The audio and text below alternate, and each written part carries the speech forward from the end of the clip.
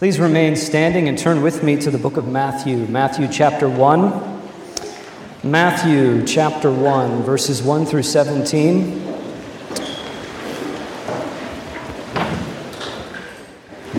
Hear the word of the Lord. Matthew chapter 1. Hear the word of the Lord. A record of the genealogy of Jesus Christ, the son of David, the son of Abraham. Abraham was the father of Isaac, Isaac the father of Jacob, Jacob the father of Judah and his brothers, Judah the father of Perez and Zerah, whose mother was Tamar. Perez the father of Hezron, Hezron the father of Ram, Ram the father of Amminadab, Amminadab the father of Nahshon, Nahshon the father of Salmon, Salmon the father of Boaz, whose mother was Rahab, Boaz the father of Obed, and whose mother was Ruth, Obed the father of Jesse, Jesse the father of King David. David was the father of Solomon, whose mother had been Uriah's wife, Solomon the father of Rehoboam, Rehoboam the father of Abijah, Abijah the father of Asa, Asa the father of Jehoshaphat, Jehoshaphat the father of Joram, Jehoram the father of Uzziah, Uzziah the father of Jotham, Jotham the father of Ahaz, Ahaz the father of Hezekiah, Hezekiah the father of Manasseh, Manasseh the father of Ammon, Ammon the father of Josiah, and Josiah the father of Jeconiah and his brothers at the time of the exile to Babylon.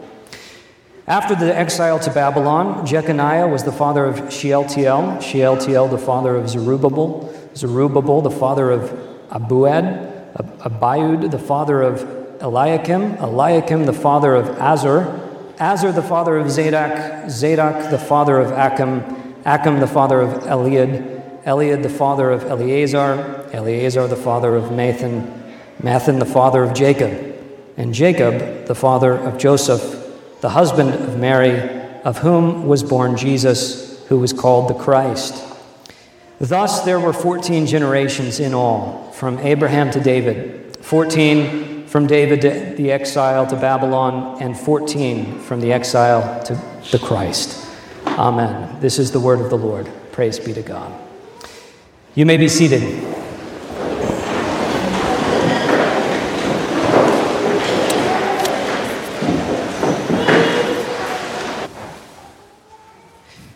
One of the books that I like to read my children is Where's Waldo?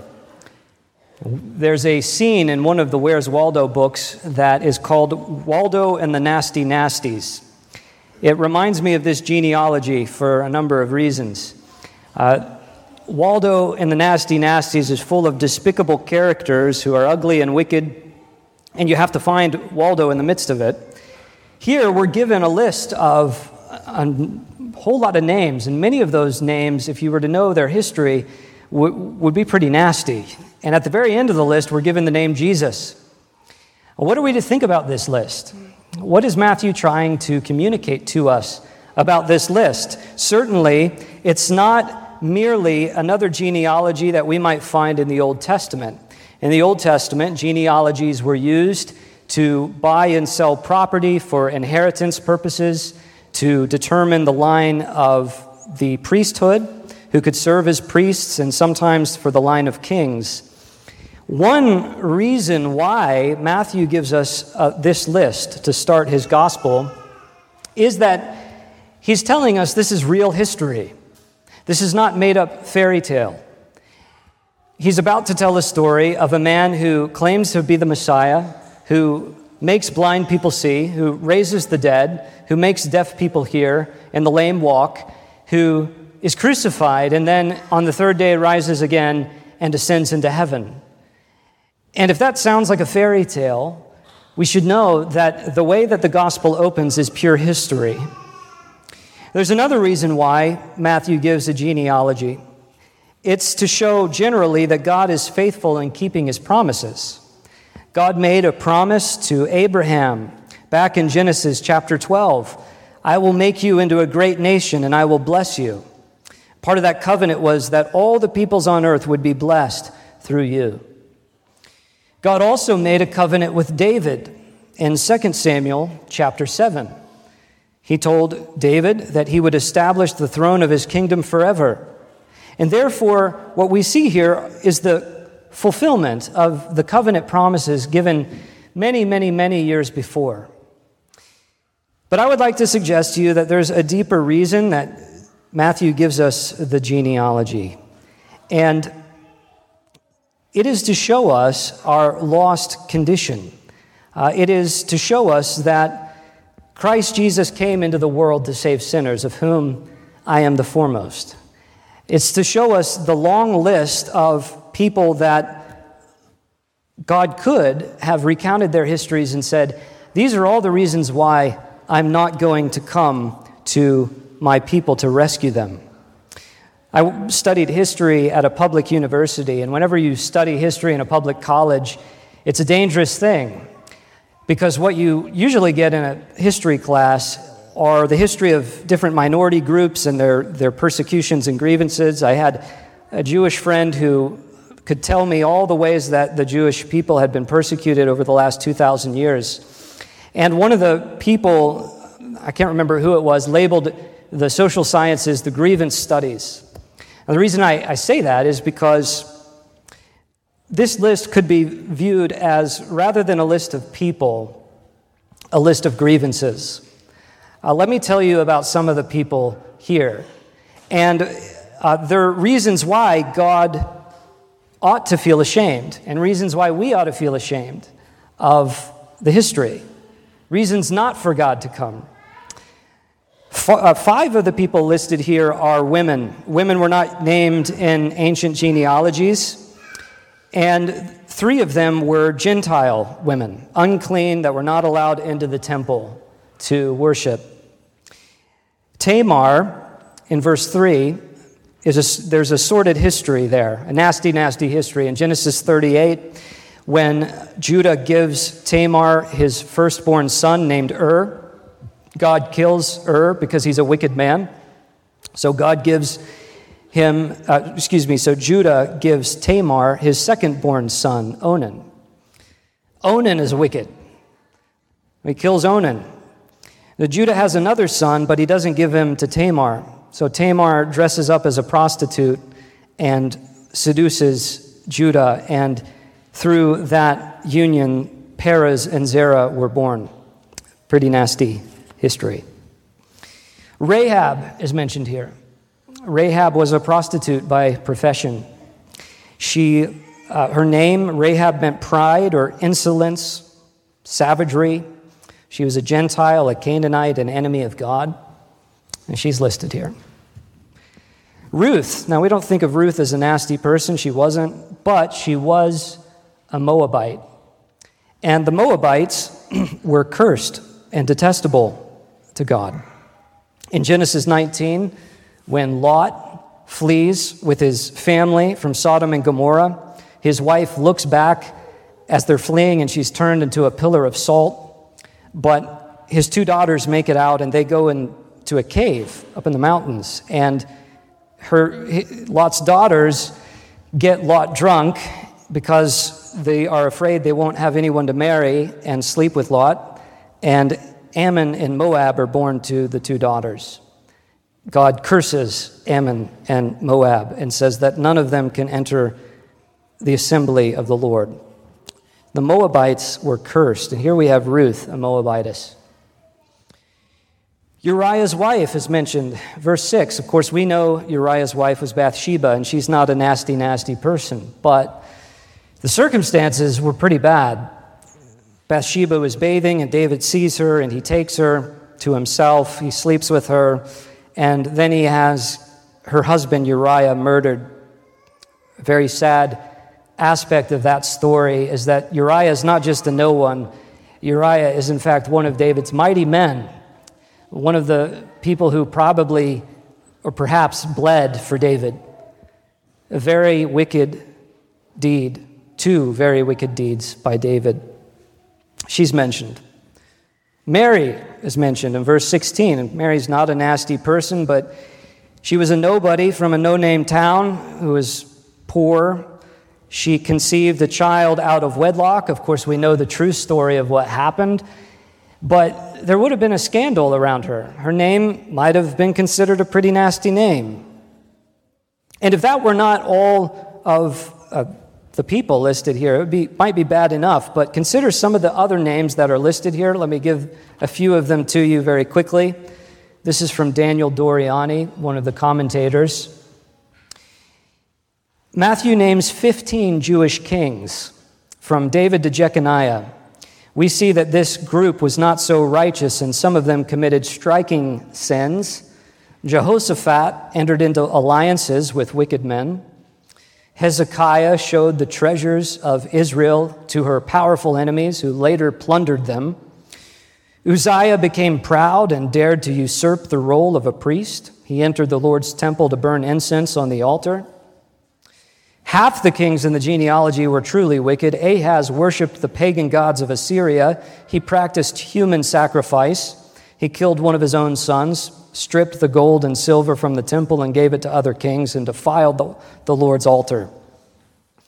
Manasseh did more evil than the nations that the Lord drove out of Canaan.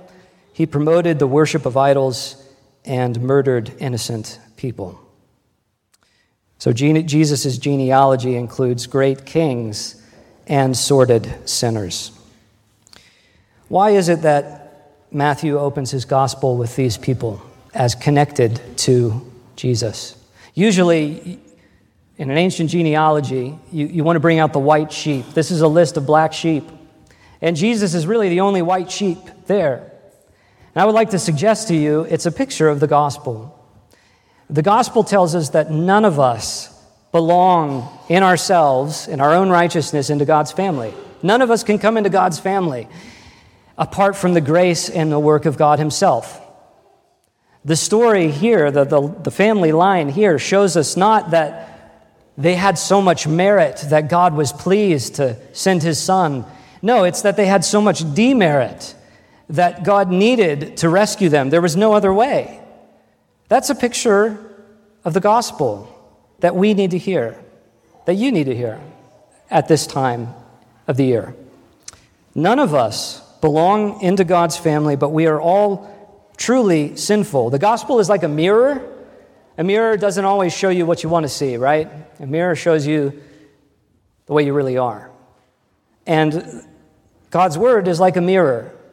It is put before us to show us our sinful and fallen condition, and that only through the grace of God are we able to be brought into the family.